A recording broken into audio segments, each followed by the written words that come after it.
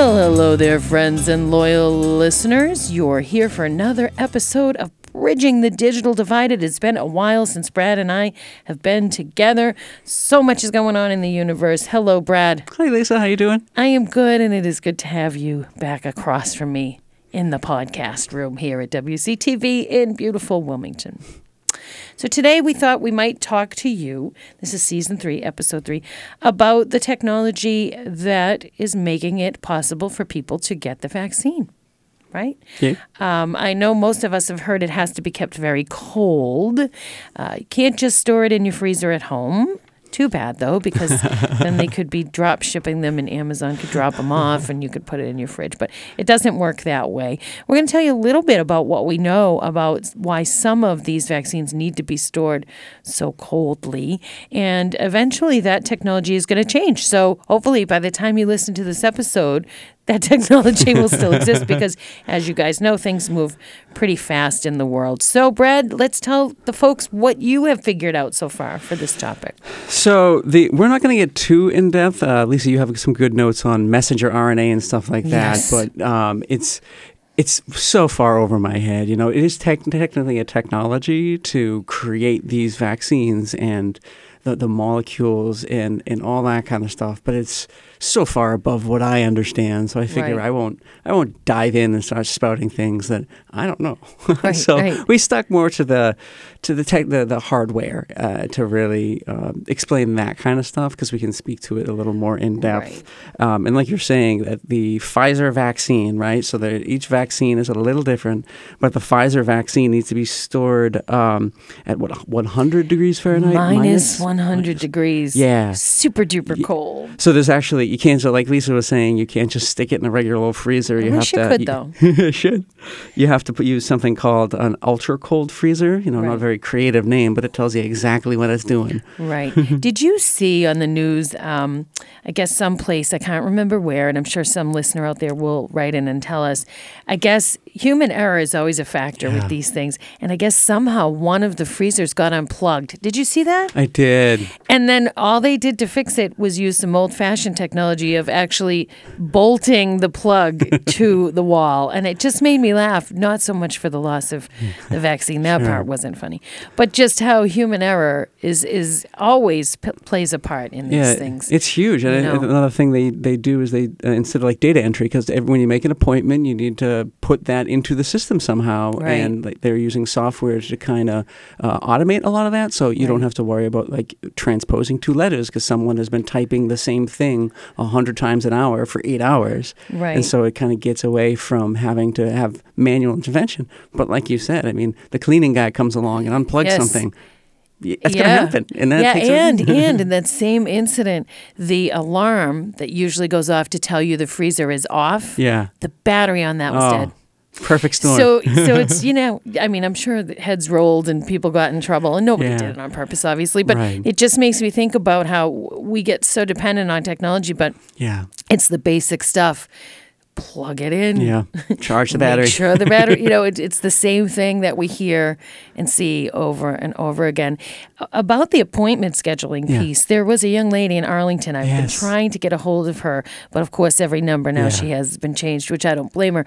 But she created an algorithm to help people get appointments. Yeah. And I know people are still having trouble Yeah. getting appointments. We also saw in the news recently a recipe of the actual vaccine was contaminated and mixed improperly. And so that lost 18 million vials. Yeah. So even with a great algorithm, if you don't have enough vaccine to go around, Right. it's not going to matter how great the appointment book is. There simply are no Right. appointments available. Supply and demand, right? Yeah, so human error definitely plays a role there.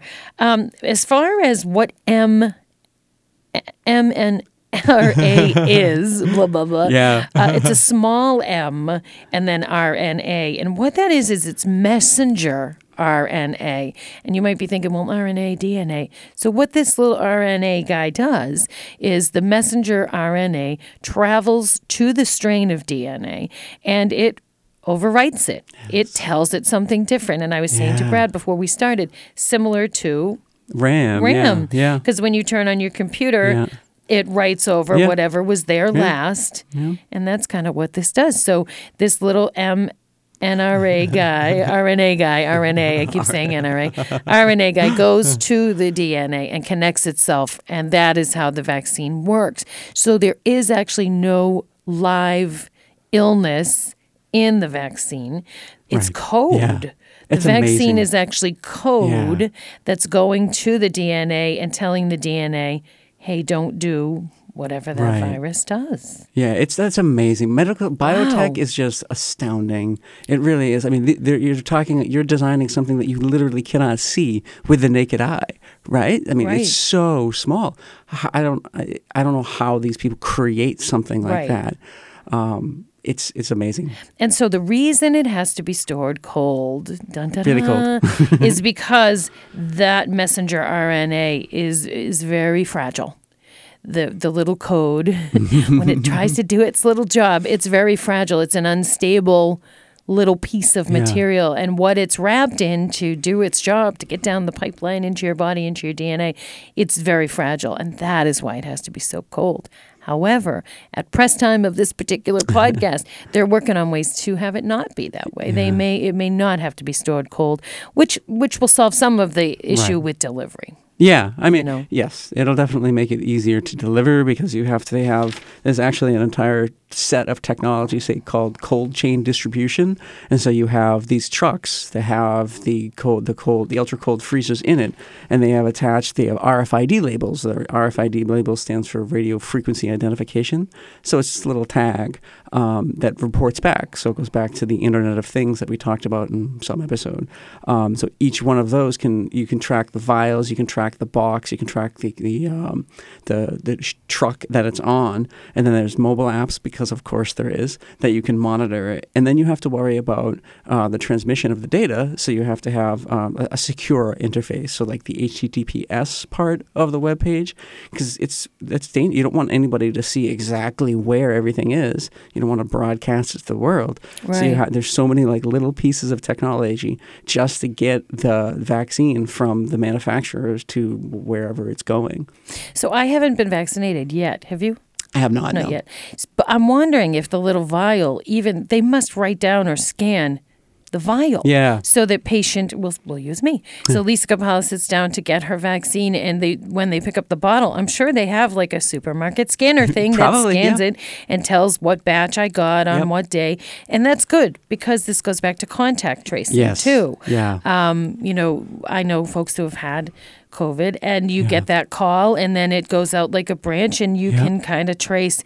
And they use the old-fashioned telephone method to do that. Sure. Yeah. People, you just got a phone call, and Yeah. you answered the question, and they moved on to the other people in your chain. They did not do it through automation, No. which I was surprised. So, see, some of the old-fashioned stuff still works, friends and Low neighbors. tech is still possible. You can still use your phone, right? But what else do we need to know about the vaccine? What else did you find in your research? So the web pages are challenging because you have there's no centralization, right? So like the Massachusetts has their own website, and then you have CVS and Walgreens and all this kind Right. of places. What was so great about that woman in Arlington is she aggregated everything. So she had one web page. The algorithm went out and searched all these disparate sites and pulled in basically the interface. So it's just a web form. But the issue there is like, when does it get updated? That's manual, right? So when these locations get their shipment, there's no way for the web page to know. And so there has to be manual entry. And I know, talking to like people in my neighborhood, like they're on at like midnight, because sometimes some sites upload their appointments at midnight. Sometimes it's like 3 p.m. Sometimes it's once a month. Sometimes it's once a week, something like that. And so the web pages it's so prevalent now. Like everybody has a web page, right? So you kind of overlook it, but that seems to be a huge break in the chain because every site is different. There's so many different sites. And then you have the server load. So like these websites are basically just on souped up PCs, for lack of a better term. And those pieces of hardware can only take so many connections at once. Right. And so it could crash the entire thing. Right. Because you think about our state just our state, Yeah. how many people are in it, I don't know, but it's a lot, Yes. right? So if everybody Yeah. is using their computer Yeah. and trying to get in there, it's going to crash. And I know when this first happened that the governor was really upset and embarrassed, and he, we didn't know this was going to happen, though. There were so many unknowns and so many new things. And I know everybody gets frustrated, but I think the technology is trying to catch up as fast as it can. It's quick. Like you said earlier, like technology changes so quickly, but this is an unprecedented event. So Right. it's not going to change quick enough to solve these problems. And so Right. it's kind of stumble. I'm even surprised that the vaccine is delivered in the way that it is. Yeah. I thought it might be delivered via a patch or possibly Interesting. orally. Yeah. But it isn't. It's the It's a old-fashioned needle in the arm way, and we're going to talk in a couple more shows about more medical advancements, patches that you can wear if you're diabetic and all different things that you can do to track your life. But I'm sure we're going to see some changes in the vaccines. And another reason why they use the cold storage method was because it could get approved more quickly through the FDA that way. Oh, interesting. Okay. Yeah, because of the manner in which those little guys, the little messengers, the way they're packaged, it had to be cold, and we had to get it done fast, and we wanted to get it out into the market, into people within a year or less, and that's why. So as they learn more about the viability, it will be less necessary to do that. They'll come up with a better way to package it such that we won't need that. But to initially roll it out, that's why. So just in case anybody's thinking, well, why would they make it so, because they had no choice. Right. That's why. Right. They just, the goal was to get it into the people Right. and to get it approved as quickly as possible. And the cold storage was the only way to do that, from what I understand. Yeah. Tell folks about the companion page and what they're going to see on there. Oh, sure. So if you go to wilmlibrary.org/BDD, I'll have the current episode on that page with a list of pages to list of episodes on the left. And there's a contact form, too. So if you have any ideas about future shows, please let us know. Yes, and if you want to come in and tell us about your experiences with technology related to this whole vaccine thing, we'd love to hear about what that's like. I mean, I know there were even people taking older folks, like you could get a vaccine if you brought an older friend along. But then there were some issues with that, too, because I guess people were going on Facebook and offering money. And so it's just, again, interesting how social media can help and hurt at the same time. And so ethics is definitely part of the equation here, which I've been thinking about a lot. Even with contact tracing. I know people who go to restaurants and they don't give their actual real name when they do that. They give real tracing. contact information. Now, I'm there, and I'm not going to rat them out, of course, but people do it. So if that happens, that breaks the contact. And so there's a lot of things like that that are going on, and there's just nothing you can do about unfortunately it. not. People are human beings, and this is what we do. We do hope everybody's healthy out there, though, and that everyone's doing well. We do apologize that we kind of have not done as many episodes as we normally would, but for obvious reasons, things have just been happening, but we are going to get back in the swing of things here and bring you more stuff. I don't really have too much more to say about the technology of the vaccine because there's not really a lot out there to give you folks, but we can do a part 2 show when they come up with more stuff that we can educate you on. But basically all you really need to know is this little messenger writes over the DNA and corrects whatever's going on in there and doesn't let it get in. Do you have a food for thought for us today? All right, hang on. Let's get ready for that. And now it's time for your technology tidbit, food for thought. So this show has been non-traditional technology, so I thought the food for thought should go on the same vein. Cool. So we have, according to some sources, rudimentary vaccines were happening in China as early as 200 BCE. Wow. So obviously it's come a long way since then, but I think, though, that the millennia-long history of vaccine technology, for lack of a better word, has allowed us to change from having an inactive molecule of the virus to this messenger RNA stuff, because it's the technology, if you want to call it that, is so mature that they Right. understand the inner workings of it. They can go from, scabs of infected people to these little Right. guys that overwrite DNA. Right. It's just And there's actually amazing. no active illness Right.